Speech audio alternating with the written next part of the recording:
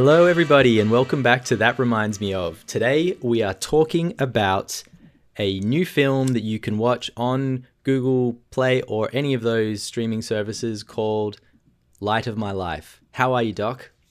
I'm very well, Baron. How are you? Really good. Doing great. Isn't that funny? I've got on my piece of paper here, Let There Be Light. Somehow I was thinking it's called Let There Be Light instead of Light of My Life. It has one of those. It has one of those titles. I keep getting it mixed up in my head. There's something that's not very memorable about Light of My Life, and I can't figure out why. Not a good start. No. But I know it's not called Let There Be Light, but that's what I wrote. But it has a religious theme to it at some point. We can talk about that. But before we get into the film, what have you been up to? What's going on? What have I been up to? I have been very busy at work. Watched the footy today for a bit of relaxation. That's about it. I went for a run today as well. Lovely. There's not much we can do, is there, really? There's so little that we can do in Lockdown 2.0. It's a bit depressing. However, it was nice and sunny today, so I took the girls out for a walk. That was good. With your mask? Long walk. Masks? With my mask on. I wear one of those sort of neck bandana things that you can just pull up. A bit easier than a mask. Pull up when the cops drive past. Correct. It's probably not as official as a mask and probably doesn't really stop any COVID-19 at all, but it makes me feel better. And it makes me feel like I'm doing the right thing. So in the past, you'd get pulled up if you were wearing a mask. That's right. Now you do if you don't. It's the opposite. Yep. You can walk into shops with that mask. Nobody stops you. In fact, everyone feels better about the fact that you're wearing the mask now.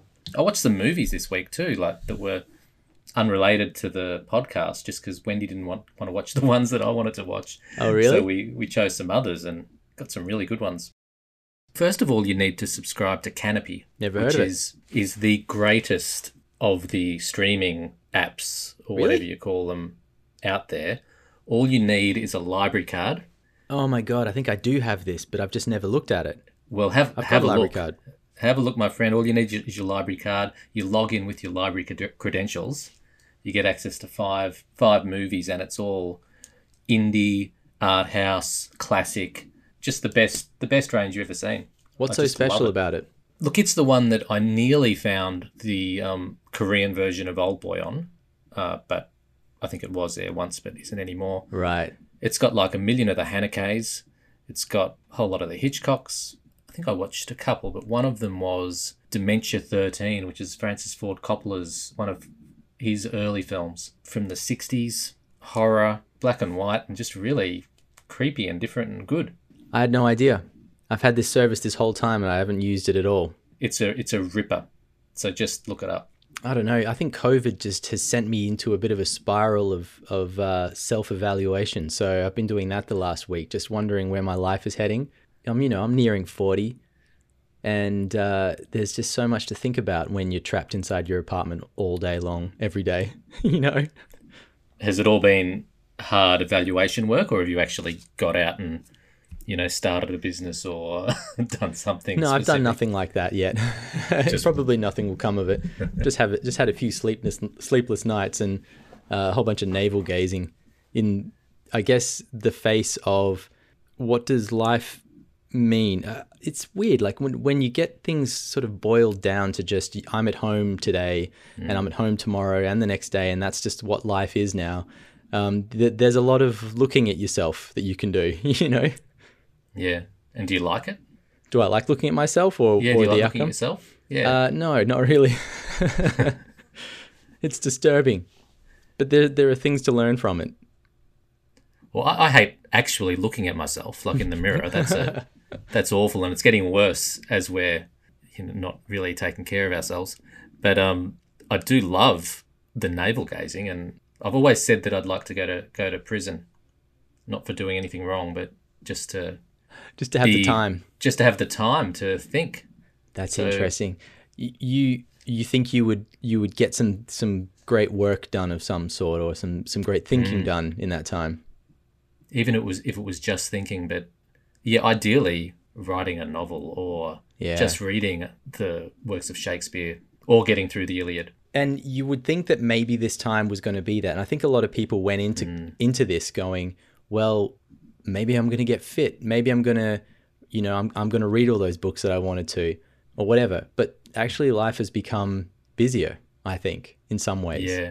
It's become busier, but not in a good way. It's not like you're out and about shaking and, you know, making moves and doing all that sort of stuff. You're sort of just busy on Zoom meetings and busy feeling insecure about how you're going to get the next thing done. And, you know, I still like it. You're still digging it. That's cool. I've had this feeling that things are, this is almost too obvious to say, but things are really going to change in the world.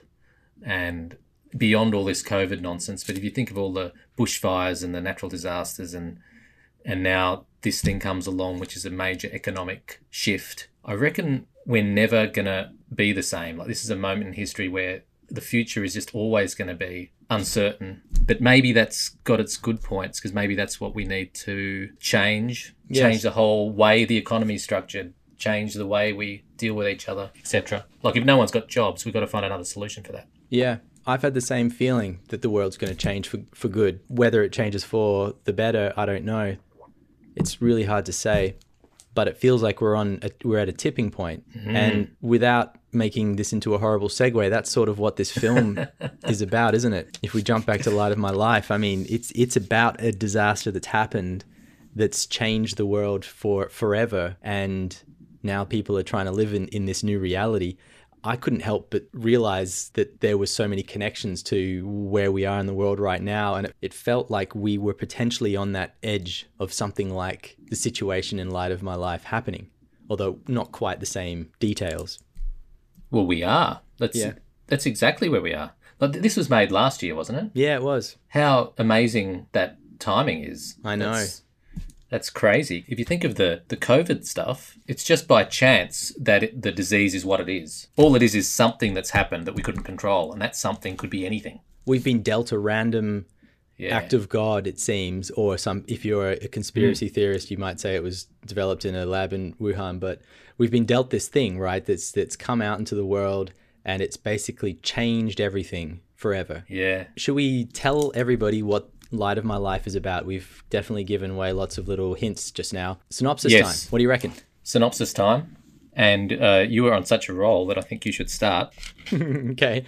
All right. Sounds good. Okay. So Light of My Life is, you could almost say it's a directorial debut by Casey Affleck, but he has done another film before this, although it's a very different kind of film. I would say that this is his first sort of cinematic, theatrical released style of film, even though it never got to the cinemas because of COVID. Yeah, I think that's a fair call. It stars Affleck himself. He's just known as Dad. He's just the father figure in this film. And his daughter is Rag, played by Anna Pniowski. I can't say her name, but I think it's something like that. And in this world, it's one of those post-apocalyptic survival films where a parent is looking after a child. But in this world, she is potentially the last girl left on the planet. We don't know. There might be others out there, but as far as we know, she's the last one, because there's been a deadly virus that swept the planet, and the effect of it is that it just takes out women. So all the women have been taken out, and we just now have a world now filled with men who are all saying to each other, "Be careful what you wish for." Yeah, exactly. That's right. And Affleck is out in the woods in the US with his daughter. He's given her a short haircut and trying to pass her off as a boy. However, she's now 11, turning 12, and on the brink of puberty, and it's becoming harder and harder to hide her as a boy anymore. Like, it's pretty obvious. You can tell she's a girl, although she does have features that she passes off as a boy quite well. And the film follows them. It's probably just the worst timing for this situation. She's turning 12 soon. She's just becoming a horrible little teenage brat and not listening to anything that he says to her. And meanwhile, he's doing everything he can to keep her away from other people, keep her safe, keep moving. And of course, what we end up with is this perfect storm of she's now no longer really able to pass as a girl. She's not listening to him. And they're in the most dangerous environment possible, where if her identity comes out, most probably a whole bunch of men are going to descend on them and try and steal her. And that's where the film takes place. And it follows them through a bunch of scenarios as they try and find a safe place. And they eventually have to trust some people. And without giving away the ending, doesn't work out that well. It's an oft-told story, isn't it? It is. And you know what? You were talking about timing. I think one of these films comes out every 3 years or so. So one of them had to hit it. One of them had to actually land at the right time to be on point. But this one in particular doesn't just do that. It also has, like you said, a bunch of other little parts of its story that make sense in the world today. And has it hit? What has been the reception? I haven't even noticed that. I haven't noticed it either. I feel like this film has been a little bit unnoticed and a little underrated. It's a really well-told film. Casey Affleck does a great job, and it feels like a film for the times. And I haven't heard a lot of talk about it. You've given a fair bit away on your views there, but just to say it directly, did you like it? I did. I really, really liked it. What did you think? Yes, I really liked it too. I'm pretty sure I really liked it.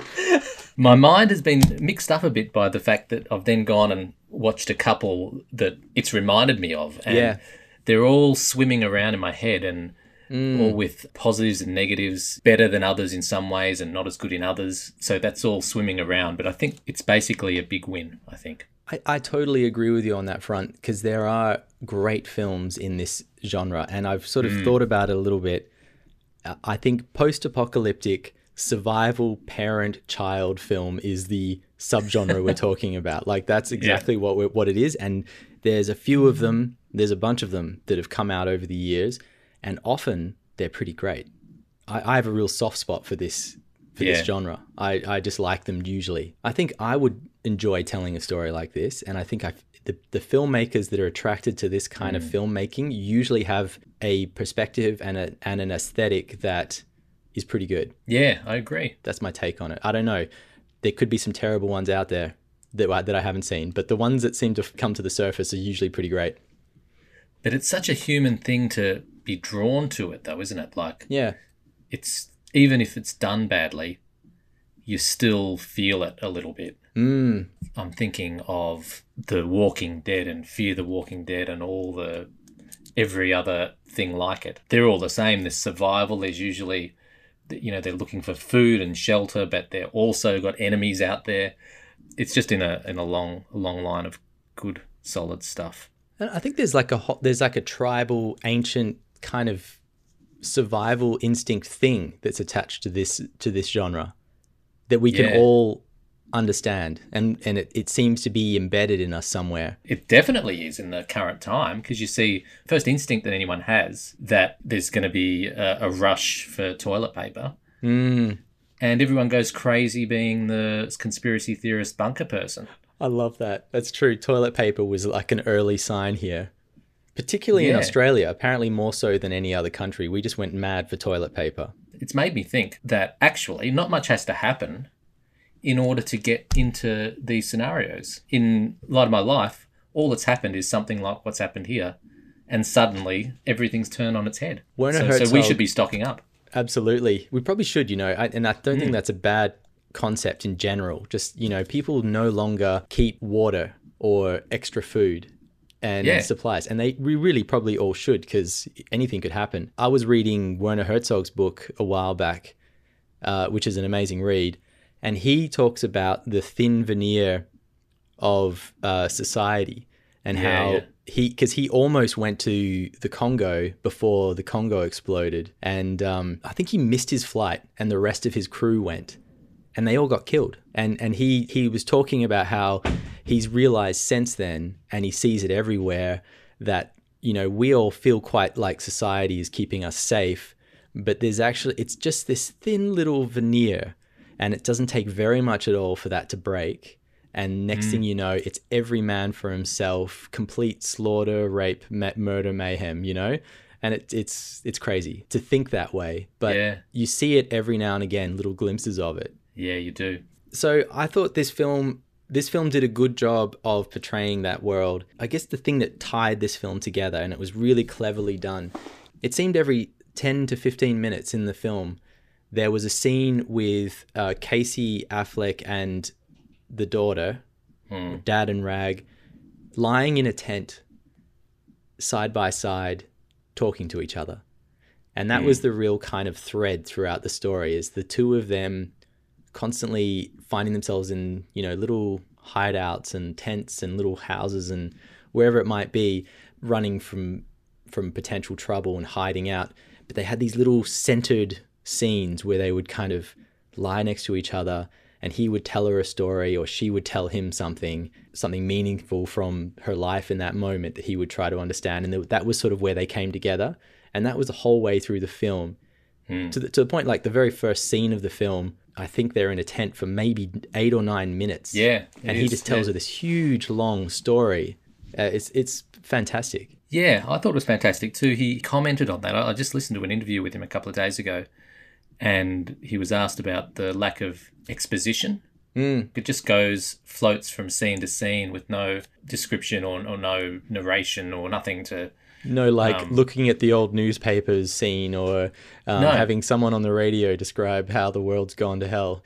None of that sort of stuff. Yeah, and it's all just these little vignettes. All he's doing is telling a story, but the looks between them, the pauses, the intonation, the story itself, are all you need to get the message across. I had two dueling feelings about it, I must say.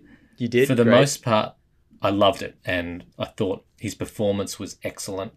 So was hers. So I can't really fault it. The only thing I had going in the back of my mind was, Wendy and I have this saying, if someone's being really arty and kind of a bit show-offy arty, we say to each other, oh, how does my art move you? It's as though they're asking the audience, how is my art moving you? So it felt... it felt a bit like that. I could sort of see the actor. I think particularly in that first scene, I loved the first 5 minutes of it. And then about minutes 6 and 7, I was starting to wonder if this was going to work or not, if it was all going to fall in a heap. And then by minute 8, I was back in again, but there was definitely a moment in there where I got a little bit worried about it. I was like, this is really going for a long time. And I don't know if I trust where it's going. And then he somehow pulled it back in again. I know exactly what you mean.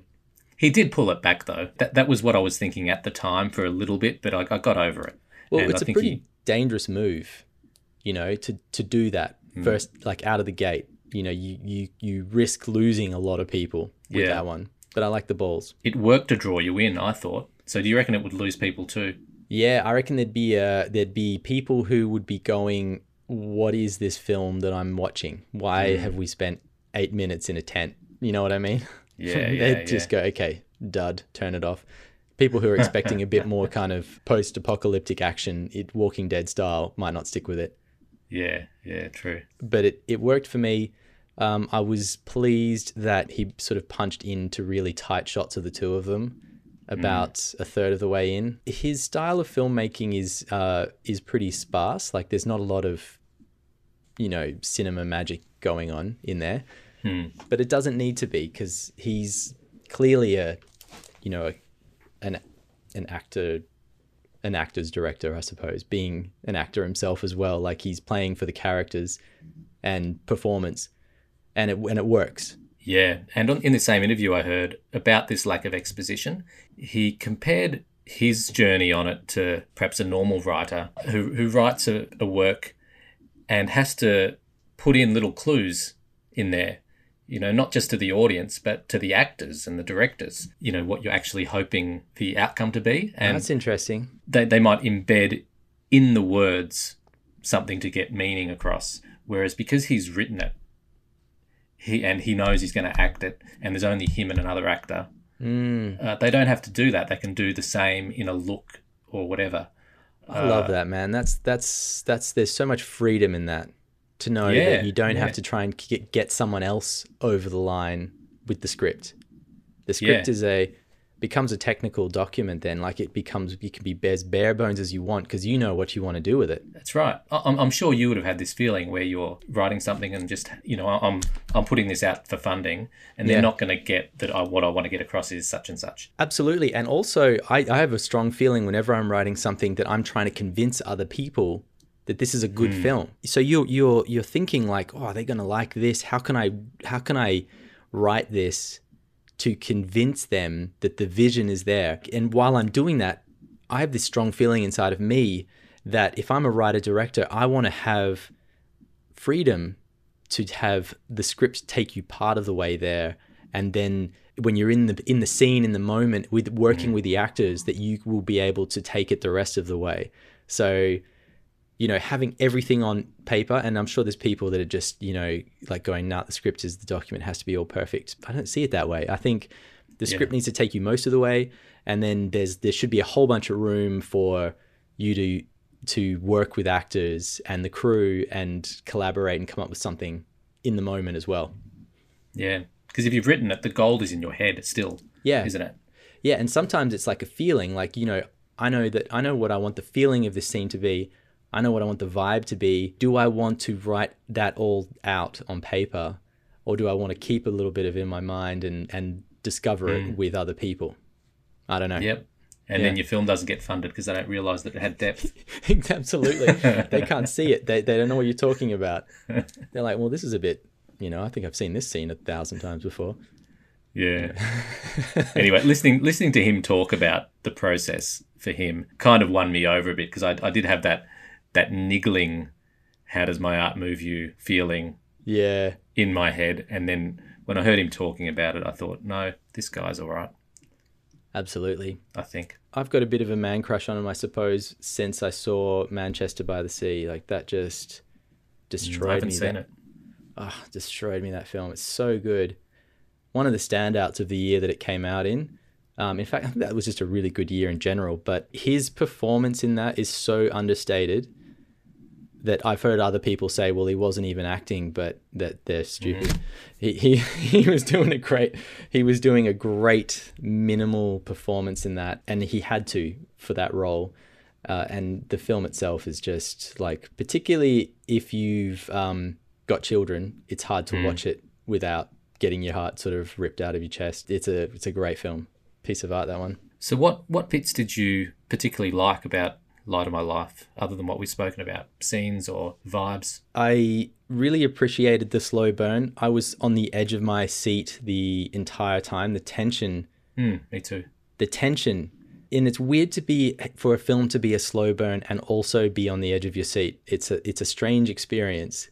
But the way he, from the very beginning, built this unease of any moment his daughter's going to get discovered and taken away from him, and it runs the entire way through the film until the climax, it's superb. I don't think I've seen many other films like it that have that same level of just like slow burn tension. There are some, but it's pretty rare. Yeah, I think we might mention one or some. Two, to be honest. But, totally. I like how he keeps you in a bubble really all through, doesn't he? And keeps us as the audience in a bubble a lot of the time. Like for the first half or so, he's just making it as if everything is fine, everything's going to be fine. Yeah. I think a moment when that gets turned on its head a little bit is when he leaves that poor bloke on the side of the road. Yeah. Where definitely. You think, oh, hang on, he really is a desperate man here. He wouldn't He's have done willing that. to do some nasty things as well. It's one of the first times you see a real consequence. That was an interesting turning point. It came at a point in the film where something like that had to happen. Their journey had to change. Had to get nasty. Yeah, it was good. How about you? Any other highlights from the film? I really liked, and this has been a theme for me a couple of episodes running, I think. I liked how the violence was done. Me too. That climactic scene up in the attic, was it? Yeah. It was just really very physical, and you could feel it. It wasn't highly choreographed. It was just two men rolling around in a struggle. Yeah. It wasn't Hollywood. It was just blokes. It felt very real, didn't it? That whole violence sequence, and there is spoilers in this show, so we might as well just say spoiler alert and jump in, but they've gone from place to place to place. They father and daughter end up in this house with three older men, and one of them's a little standoffish, and he's the one that rats them out. Eventually. Yeah. What a bastard. Then three dudes arrive, and one of them, right from the start, it was cleverly done because you just see him through a window. He's a big guy, and you know he's going to be trouble. And of course, he's the last one to end up in a fight with Casey Affleck. But the first two, it's a hammer fight, and it's just horrible, brutal. And there's one thing that happens that just kills me.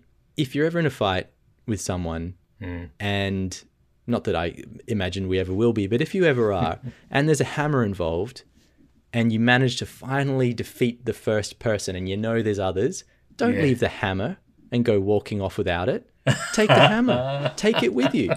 It killed me. Yeah. I'm like, what is going on? Who does that? Yeah. Take the hammer. You know, every film where they leave the weapon, you know, like where they have a gun, they shoot somebody, and then for some inexplicable reason they drop it and walk away. I just don't understand it. Who does that? It happens all the time. It does. Why does that happen? I think they do it on purpose. Oh, the filmmaker goes, you know what's going to kill everyone is if I get him to drop the weapon. And then the next fight, he has to do it with his bare hands when he just had a hammer. But that's part of, I think that's part of what horror audiences love. Yeah. Isn't it? It's the, he's right behind you moment. Yeah, that's right. You know, it's when you, watching the him audience, do something stupid. Yeah, you, the audience, know something that the characters don't. Cool. Anyway, brutal hammer fight, then brutal just head bashing fight, and then the third guy, the big guy, comes in and he's overwhelmed because he's just too big, which is realistic. All of that was great. And you know what? The film needed that moment. You've got all this tension for like an hour and a half. You need that moment where the violence happens. And it's, I don't know why you need it, but you do. You just need it. The promise of that violence has been there the whole way through. You need it to be brutal, fast, and it needs to be done well. And he did all those things. Yeah. I think we needed it to be desperate, panting, heaving violence, which it was. Although I must say it was, and you said we can have spoilers, so everything's on the table.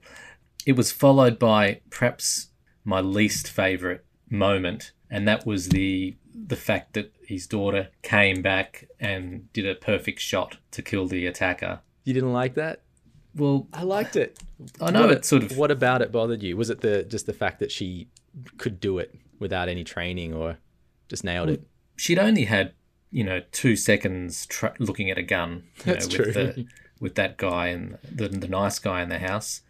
And he told her, he dropped her out of the house, and she was meant to go to the safe place. Yeah. She should have gone to the safe place. Like, I get it, but it was just a little bit too neat for me. Yeah, I know what you mean. I suppose in his defense, what he's saying is she's been disobeying him the whole time, being a rebellious, almost 12-year-old, but this time it saves his life. I think that's what he was going for. No, that's exactly what he was going for. But you didn't like it. Too tied up. Too tied up. Too neat. Yeah. Look, it didn't wreck it, and I sort of got from a story progression point of view that it was a kind of obvious, clever thing to do. True, it is obvious. Do you think that the fact that she also winged him kind of helped a little bit with that? It wasn't a perfect shot where she just takes the dude out and they both just stand up and go, whew, that was close. Yes, that helped. That helped. And it did drive the narrative then for him to be so busted up. Yeah. The whole role reversal, her being the carer phase came in, which was good. A little obvious, but it's how do you not be obvious sometimes as long as you execute it well? It's true, isn't it? It's true, because that is totally obvious. That little twist, that turn has to happen. It doesn't have to happen, but it does. It happens over and over again. It probably happens in some of the films we might talk about tonight. It's interesting because, everything else about what he's done here is he's made a lot of creative choices. He probably could have done that for the end of the film as well. He could have had her not know how to fire the gun, but it gives him a chance to maybe get the better of the guy who's attacking him, or any number of things could have been different from that point onwards. You could count the plot points, the storyline decisions he's had to make. Yeah, virtually on one hand. He's barely written a film. Yeah, in a way. Yeah, because it's quite formulaic in a lot of ways. Yeah, he's just created some beautiful scenes that stitch together, create a feeling of, you've been on an emotional journey with these people rather than plot points. That is often the beauty of genre. You have the genre to lean on, so people know it. People know what's coming, so you can totally lean on it and then just work within those boundaries and do something unique within it. Do you know, I've been searching my whole life, it feels, for a reason, a good thing to say about genre. Because I generally prefer if they don't stick to the template. But you've nailed it. I love that. It's beautiful. Cool. Well, that's one of the things I feel about it. That's one of the reasons why I like it. Yeah, I don't blame you. It's a great Great comment. Should we move on to our remind me of? Should we talk about some of the films that we were reminded of watching this? And, I'm sure more about Light of My Life will come up while we're talking about them. Should we first, just quickly, before perhaps recharging our cups of tea, should we talk about our evolution in our approach to these? Yeah, sure, why not? Because I think we're going to do it a little differently, yeah? And we change it every week. So as long as you know that we're going to talk about films that we're reminded of when watching the main film, that's, I guess, the main thing. But that's the main point.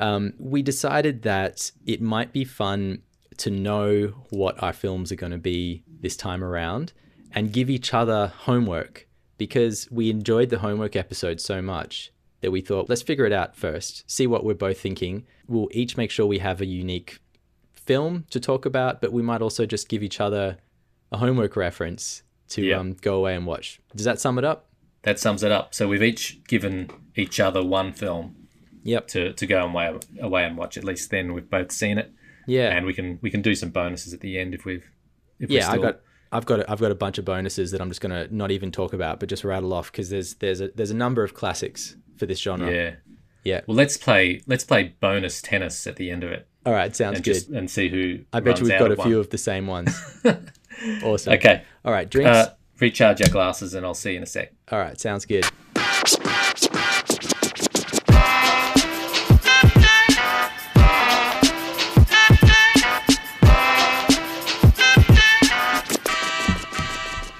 Welcome back. Welcome back, Kim Doc. Kim the Doc. Doc Kimbo. Back, Alex the Baron. So I got my green tea this time. Going hard tonight. Yeah, wow. I got my Red Bull. It's really hot. My Virgin Red Bull. Ooh, Virgin Red Bull. So you still dry Julying it? Yes. I'm not sure if I mentioned last time. I'm thinking of doing #dry-winter. Oh, wow. So that takes you through August as well? Yeah. Oh, that could take off, man. Dry winter. That's what I was just about to say, except that who wants to go winter not having a drink? Exactly.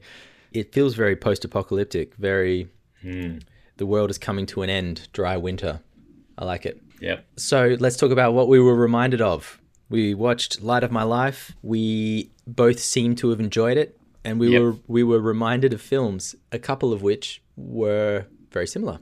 I was reminded of a million films. I set you the homework task. Yes, you did. Watching You Were Never Really Here by Lynn Ramsey. Is that her name? Yes. Lynn Ramsey. I think you're right. Yeah. You Were Never Really Here. Starring Joaquin Phoenix. Starring the great man Joaquin Phoenix. Did you watch it? I did. I watched it, and it's a trip of a film, man. I really enjoyed it, even though I found parts of it really difficult to watch. But I like difficult to watch sometimes. And I can see the resemblance. Although it's not a post-apocalyptic film, it's not the same subgenre that we're talking about. It's not at all. But it does have a kind of father-daughter relationship in it. Yeah. Although it's not an official one. In this format of what we're doing, where we give each other homework, do I talk about the film or do you? Or do we just both talk about the film? I think setting the homework task means that I'm particularly interested in what you've thought, and vice versa when you've said it for me. Okay. I'll give a quick summary of a quick one. We've got Joaquin Phoenix basically playing his character in The Joker, but before The Joker was filmed. Yes. Great. Was he an ex-soldier? Yeah, I think he was ex-military. It looked like he'd had a couple jobs in the flashbacks. It's got those sorts of very minimal, quick flashbacks in there that you're actually trying to piece together through the film. But I call it military and maybe police.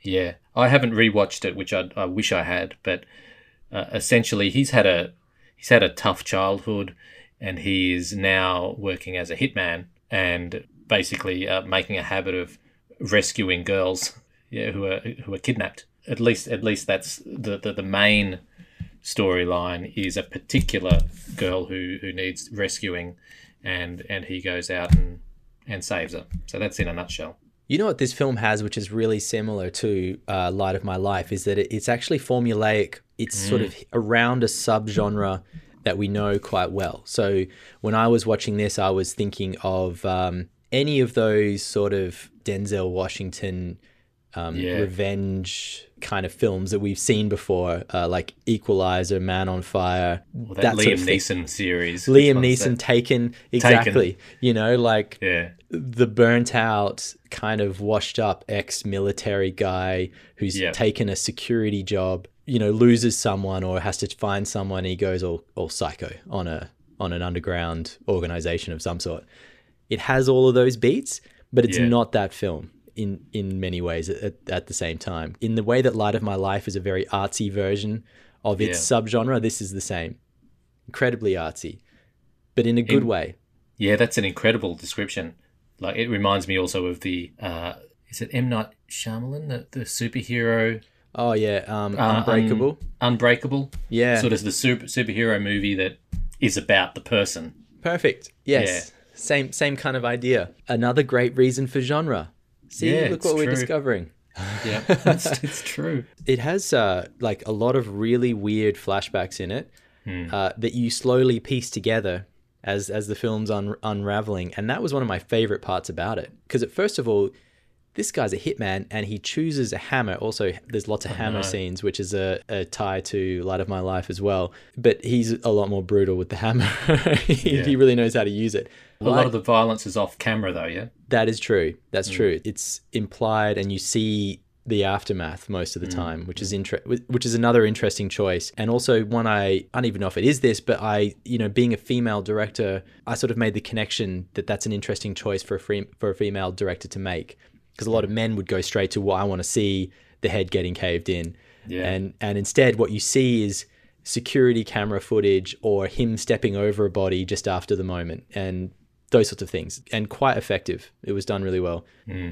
You're wondering why the hammer, and then you get the flashback to the abusive dad with the hammer, which is really effed up, man. Like, I was thinking, if you were abused by your father when you were a child and his weapon of choice in that was a ball pen hammer, and then as an adult you become a hitman and go around using a hammer to take out people, maybe it's poetic, I don't know. There's something messed up about it, though. I hadn't remembered that bit, actually. Yeah. No, I remember the hammer, but I didn't remember the fact that he was reliving, the past.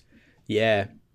What a tortured soul. And Joaquin Phoenix, he just can play the tortured soul to perfection. It's like something he just does so well. I said it just very quickly before, but is this not the Joker all over again? Absolutely. And I absolutely loved that film. Yeah, it was great. Almost the same type of character who you can see that there's almost equal parts good and bad in him, and he could go either way. He lives with his mother. He does. Yeah. There's plenty of similarities there.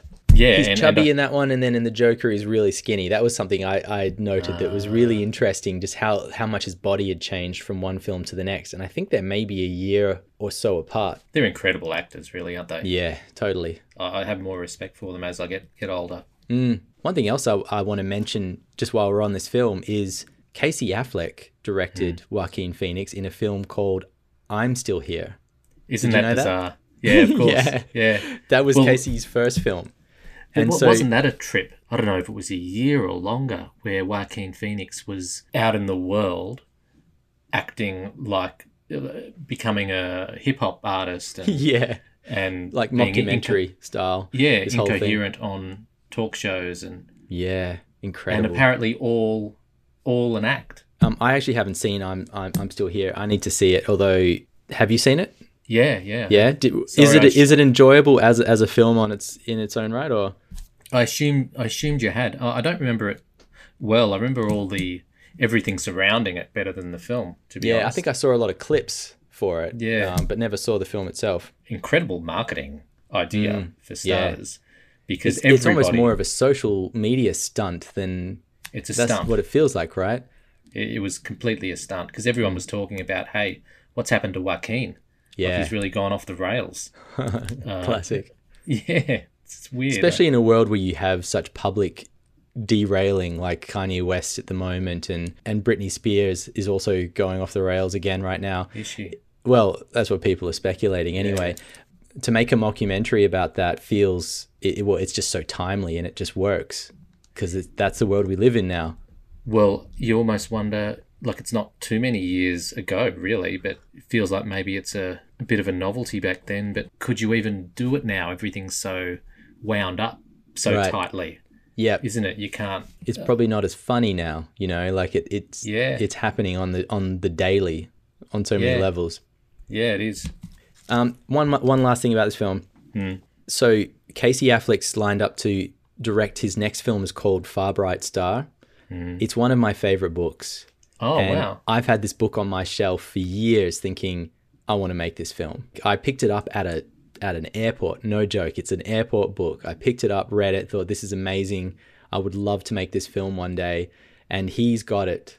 He's got the rights to it. And he's probably, as last thing I saw, making it with Joaquin Phoenix. So they're both going to be in it. Gee whiz. I just, yeah. What's the premise of the book? It's set in like 1916, 1915, something like that in the US. And it's, you know, when you still had cavalry soldiers on horseback. Basically, they have Mexican warlords, I guess, or Mexican vigilantes or whatever, who are making their way up into Texas and causing havoc. And it follows a man who he has like a little cavalry troop, and they've been set off to go get this leader of this group. And they end up basically out in the desert somewhere where they get ambushed, and his men just get totally destroyed. And he ends up alone and needing to survive in the desert. And it's just this bleak, dark, sparse story, but it's just done so well. It's so visual, like, you know, it would make an amazing film when you're reading it. Is it the one guy that ends up getting stuck? All of his men get taken out, and he ends up getting tortured horribly and left for dead in the desert, and has this horrendous sort of fight to survive, to get back to civilization. And it also has just like a wonderful choice at the end of the film about whether or not... End of the book. Yeah. Whether or not he's going to try and take revenge on the men that did it to him or not, which is interesting in itself. And Joaquin starring, but Casey Affleck in it? I think Casey's going to direct. I thought he was going to be in it as well, because it's about two brothers. Oh, okay. They're very connected, so I had a feeling that the two of them were going to be in it. Yeah, cool. Well, let's lock that one in. Oh, when it happens. It's been 48 or whatever. I had a moment where I thought maybe it wouldn't happen. It looked like it wasn't for a little bit there, but it seems to be back on again. Yeah, well, Robert Olmsted is the author. They're both pretty strong, aren't they? Yeah, totally. Anyway, we've spoken about that film for a long time, so let's go to the homework that I gave you. Okay, so what homework did you give me, Barron? A film called Room, starring Brie Larson. Now, I had not heard of this film, so I was thrilled to have it as homework. Awesome. Directed by Lenny Abrahamson. Abrahamson? Yeah. Okay, well, straight off the bat, this reminded me of Old Boy. You know, someone being trapped in a room. Yeah, that's great. The synopsis basically is that this young woman, Brie Larson, we first find her just in this small room with a child, a 5-year-old boy with his hair long, because they've basically both been in this room for 5 years, because she was kidnapped, raped, and this is the resultant child, and he knows nothing other than this room, and she's going stir crazy and just trying to bring up a little boy in a shed, basically. So that's why the Old Boy reference, clearly just being trapped for ages. Yeah. Now, I had complicated feelings about this film. Yeah? So tell me. I really, really loved it, for starters. All the stuff within the room. Maybe I just enjoy that type of thing when they're trapped and you're wondering how they're going to get out, and the plotting to get out was just beautiful. And then the failed attempt to get out was great. And when they do finally get out, they hatch this plan. The boy rolls himself up in a carpet and they pretend that he's dead. And the kidnapper, who comes in every day to give them food and sleep with the girl and all this awful stuff, he then... it's just ridiculous, isn't it? It is. It's crazy, but it's happened in the world before, right? Yeah, isn't it? He takes the boy, puts him in the back of the truck to dispose of him because he thinks he's dead. And the boy has been coached by his mum to, after the car stops 3 times, then unroll yourself in the back of the ute and jump out. And then you're free, and give someone this note, and then they'll find. How freaking nerve-wracking was that? It was just amazing. You loved it, at least up to that point? Yes, definitely. Yep. Yeah. Are you about to say that maybe the third act of the film, the next part of the film, was disappointing in comparison to the first part? Because it takes a big turn. It takes an enormous turn, and that's exactly what I'm going to say. Cool. There was a very specific turning point where the boy is in the police car and the female police officer works it out within 15 seconds. Okay, it's got a skylight. You have to stop 3 times. And then calls all units to go to, number 61 Maple Drive or whatever. Yeah. And she solved it. And then within 10 minutes, it seems, they're at the house and his mum's there. Like, that just seems so ludicrous to me that I struggled with it. But I forgave it initially, thinking, I've loved this film so far, and they obviously need to speed this up to get onto something better, was what I thought. Yep. Anyway, that's I feel I'm talking too much. Did you have anything to add? No, that's great. But are you about to say, just waiting for the next but are you about to say that the bit that comes after that wasn't better and you were annoyed by that as well? Because I will understand that. Yeah. The whole kind of like not being able to get along in society now after being released part. There was enough goodwill that I enjoyed the rest of the movie. So I enjoyed it still. Yeah, I love it. But it basically turned into a midday Hallmark telemovie. We've talked about movies that take a turn. Yeah. But this just didn't make any sense. It started to just explain everything too much, and it felt like I was watching a midday movie, and I didn't understand why that choice had been made. I love it.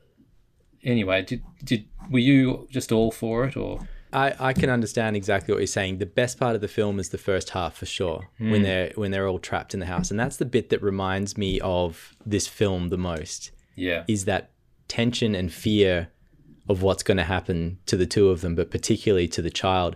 The other thing is that you're right. That's a little boy. I remember the first time I saw this film. Well, I've only seen it once, but when I first saw it, before I did a little bit of research afterwards, I thought it was a girl. I thought he was a girl, because in a similar way, like, young children can look like boys or girls so easily. A lot of them can. And he just looked so much like a girl. He has a really high voice and just lots of delicate feminine sort of affectations.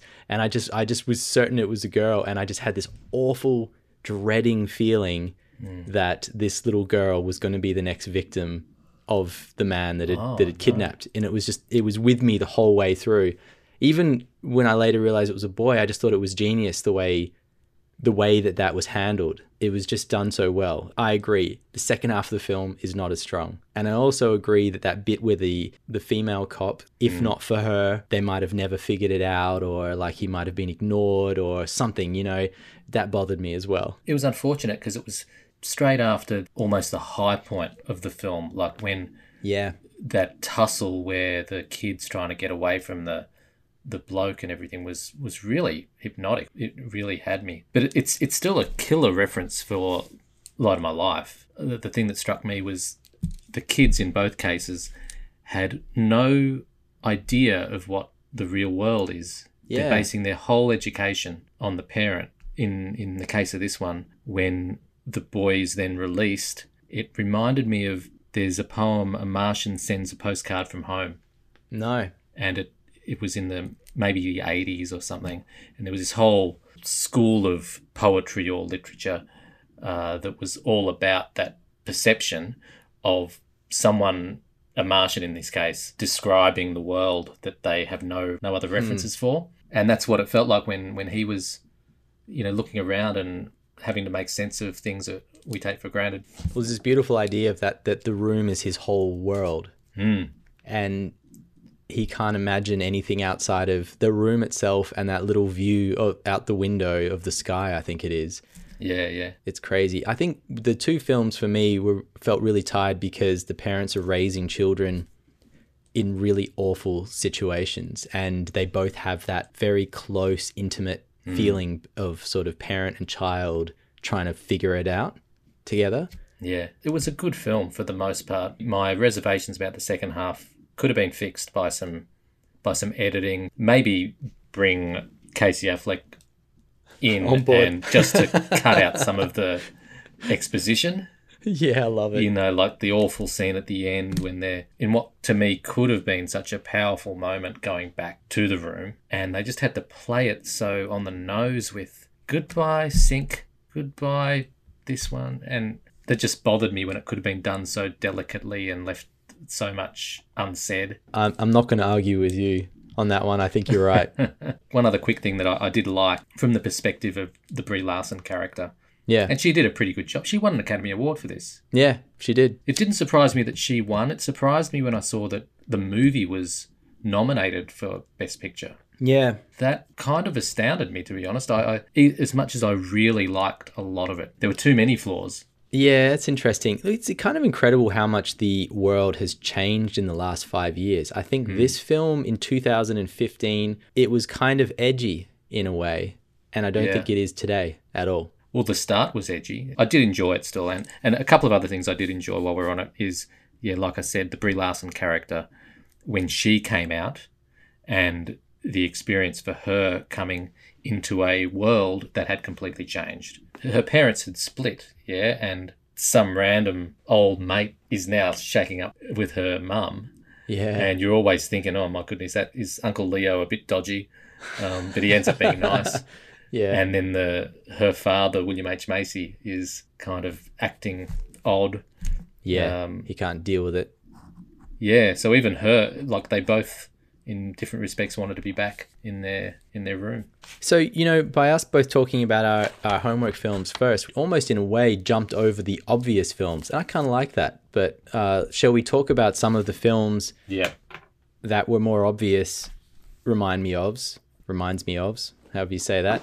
The one that we both jumped straight to was The Road. Yeah. Basically, the brother or sister of this film. It's so similar in so many ways, and yet the approach is quite different. I think The Road is more of a traditional post-apocalyptic survival parent-child film, but it's done beautifully. It's done really, really well. I think The Road is one of those films. I can compare it to The Antichrist. You've almost got to have a warning label on it before you watch it. Like, it's so depressing. The difference with Light of My Life, even though structurally they're incredibly similar, you talk about the genre and the beats that they have to hit, but the difference is that Casey Affleck is always trying to keep his kid in a bubble and everything's going to be okay and all of this sort of stuff, and it starts with the storytelling. The Road starts with the same kind of storytelling. Like, one of the first scenes is almost a mirror of it. Yeah. But the stuff that Viggo Mortensen is saying to his kid is basically, this is how you hold the gun to shoot yourself. So you're right. It's much darker. Yeah, there's no hope at all. Like, the best hope is to keep running and then kill yourself before anyone eats you. That's incredible, isn't it? One of the things about Light of My Life that I did wonder a couple times while I was watching it, particularly where some of the beats were so similar to The Road, there was a moment of, does this film need to exist because we have The Road? Did you have that feeling at all? Yeah, absolutely did. It's weird to be loving and enjoying a film, but also thinking, but we have The Road. You know what I mean? Have you read the book, The Road? I haven't, no. So it's one of those ones that I should read, I feel. It's a pretty easy read. And first of all, I love the movie. Yeah, The me Road. too. Like, I really love it. However, the book is better. Wow. And Cormac McCarthy, the author, has a very unique writing style where it's really sparse and simple sentences and no flowery writing. I've read Child of God. I don't know if you've read that. No, I haven't. Another one of his books. So I've got a sense of his style of writing. It's just the man and the boy is how they're referred to. With the film version, it kind of got me offside a little bit. Again, with the exposition, right from the outset, there's narration from Viggo in the first person telling the story. Now, that's not present in the book, and that's all in the third person. And actually, we've learned from Light of My Life that you don't need it. That's exactly my point. You could easily strip that out, just as It's a great lesson. Casey did. Yeah, it's a great lesson. You don't need it. I'd argue if you got rid of it, it would be a better film than Light of My Life. With it in, it's probably a close call. Do you think that it doesn't need to be there because The Road exists and we know what the film is? Because we've already seen The Road, we've already seen Walking Dead, and some of the other ones that we might mention. We don't need the exposition because we know, like, this film leans on all the others. Yeah. Or do you not need it anyway? Like, could you have made The Road without it? Well, maybe The Road is confronting and everything that it's trying to be. Maybe it is still feeling the pressure of having to have a cinematic release and everyone understand it. Maybe it just had to try harder to fit in. You know, I love The Road so much that I would take it over Light of My Life any day. Like, I would just say, if there had to be one, I would choose that one. Also because it has one of the most beautiful scores made. It's true. Just striking. So beautiful. Nick Cave, Warren Ellis score. It's incredible. But like, how crazy. It's almost like Casey Affleck went, I want to make The Road, but I want to do it a little differently. And like we were talking about the plot points, we've got the little setup at the beginning where they're sort of in a tent or they're on, you know, then we've got the flashbacks with the mother that's died, and they're almost treated the same way, like very similarly, like it's almost the same story, right? And then we've got the close call. In The Road's case, it's the cannibals. In Light of My Life, it's the men that, you know, charge into the house at around the midpoint. Yeah. And then obviously things go really wrong towards the end, and it ends up with the father being injured and the kid having to become... It's amazing. It's the same film. Yeah. They both go back to childhood homes or, you know, childhood memories, looking over their old places. It's almost scandalous. It is, isn't it? Yeah. The strange thing is that you can do that, and Casey does it so well, and still enjoy the film for its own uniqueness that it brings to that well-worn path, I guess. But I guess with Light of My Life, there's constant hope. It's an optimistic film. Yeah, you're right. Thought. And that probably makes the tension greater. I think I felt the tension in Light of My Life a little greater than I did in The Road. Probably because there is a sense of hope that's going along with that. Whereas The Road just seems... hopeless. It's doomed, right? It's hopeless from the start. Yeah, you're right. It's Casey's character has basically promised the kid that he's not going to die. So there's all of that expectation that he's got to keep it on the rails. With the other one, they can just kill themselves at any time. Oh, man. Great film. Good films, both of them. I think there was another one that you had that wasn't homework that you had off the top of your head. I had a few, and this is where our tennis match comes in, perhaps. Yeah, okay, cool. Shoot one back. I'm going to say Bird Box. Yeah, Bird Box. That's right. That's the one. Simply, you've got Sandra Bullock looking after kids who don't know much else, and she calls them boy and girl. Post-apocalyptic, sort of. Yeah, that's kind of an apocalypse, what happens there. Yeah. Yeah, it's certainly a changed world, and they have to follow her instructions to the letter. Same film again, really. I suppose you got to watch out with post-apocalyptic, right? Because some of these films are sort of mid-apocalypse, you know, like they're sort of mid. True. Everything's going to hell, and others are everything's completely gone to hell, and this is the new status quo. So yeah. But let's just call those two things the same thing for this. I actually thought Children of Men, we talked about it a few weeks ago, is another great example of one of these films, and it has some other ties in that people are no longer able to have children, which feels very similar to all of the women in the world dying, because you're left with a civilization that has no hope of a future. Casey Affleck referenced that himself. Did he? Okay. Yeah, he said that. He said Witness. Okay. And Paper Moon, I think, was the other one that he just reeled off. What else you got? War of the Worlds, which is mid-apocalypse as well. The Tom Cruise version, which is not very deep, but again, trying to take care of kids in amongst mayhem. In a world that has very little hope. Yeah, totally. Yeah. I had A Quiet Place. I haven't seen A Quiet Place. It's the one that came out, I don't know, maybe it was last year or the year before. They're making a sequel now, but basically some sort of alien creatures have landed on Earth. They can hear sound from miles away, and so everyone lives in silence. And that follows a family with young children who are trying to basically rigged their entire life so that they can go around silently, just trying to, make food and survive. It's amazing. That's so much like Bird Box. Yeah, exactly. And that one's more of an action horror genre film. A good one. It's good. It's not as intelligent as any of these films that we've talked about so far, but it's still good. We're still going. I've got one. Go on. Hunt for the Wilder People. Hunt for the Wilder People. Awesome. With Sam Neill and that charming little actor. Taika Waititi film. Yes, indeed. Back to episode 1. Jojo Rabbit. Everything connects. Everything connects. That's such an amazing film. That's a great film. Yeah, it was cool. I think I watched it as background for episode 1, so I hadn't seen it up until then. Yeah, I loved it. In fact, I need to see it again. But yeah, last one for me, It Comes at Night. Oh, I think I feel like I've seen that. Can you tell me about it? It's a Joel Edgerton film, and it's another little indie kind of post-apocalypse. I can't say post-apocalypse tonight. Anyway, you haven't even been drinking. I know, right? It's another one of those. It is high on tension. It's really low on delivery in the end, which was my one sort of problem with the film.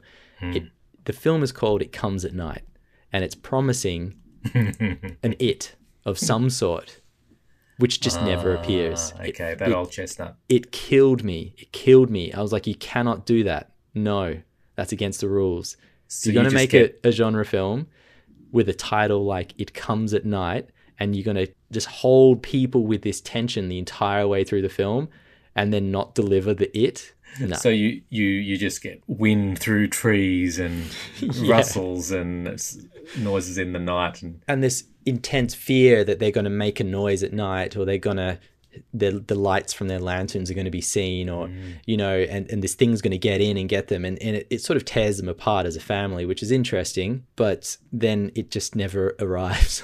It's very... Okay, well, maybe that's a point in itself. Yeah. Anyway, that bothered me. But the rest of the film was pretty great. A bonus. Great. My other ones are finished. A bonus is a short film that hasn't been released yet.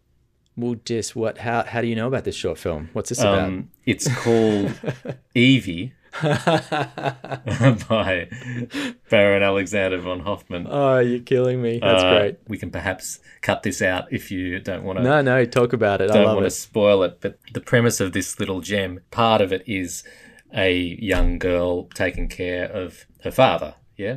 Yep, that's right. Yeah. Injured father who is useless, Casey Affleck style towards the end of Light of My Life. He can't go anywhere himself, and the girl has to become the hero. And it's post-apocalyptic. And it's post-apocalyptic. So that's probably my best reference for the night. Oh, that's classic, man. Hey, I can't wait till that film is actually out and people can see it. Yeah. That'll make my day. That'll make my year. We'll plug it again when it's out. Oh, I love it. What a great way to end the episode. Yes. I think next time, like we're getting very close to the Melbourne International Film Festival. Yeah. 68.5, yeah? That's right. Is that what it's called? Yeah, 68.5. I don't know why it's called that. Do you know why it's called that? 68.5. Yeah, well, I assume it's because last year was the 68th annual. And okay, so this is a sort of half episode. A half festival. Yeah. And it's all virtual, and we've both gone and picked our films. Several of our choices match up. So we're thinking of doing some special episodes, yeah? Oh, man, I'm so excited about this. So you and I we've got at least 8 films that we're thinking about. Now, how many of those we do and how many of those become episodes, who knows? But we're ambitious at the moment. Yeah. We're thinking that maybe all 8 will be separate episodes during the festival, which starts at August 8th.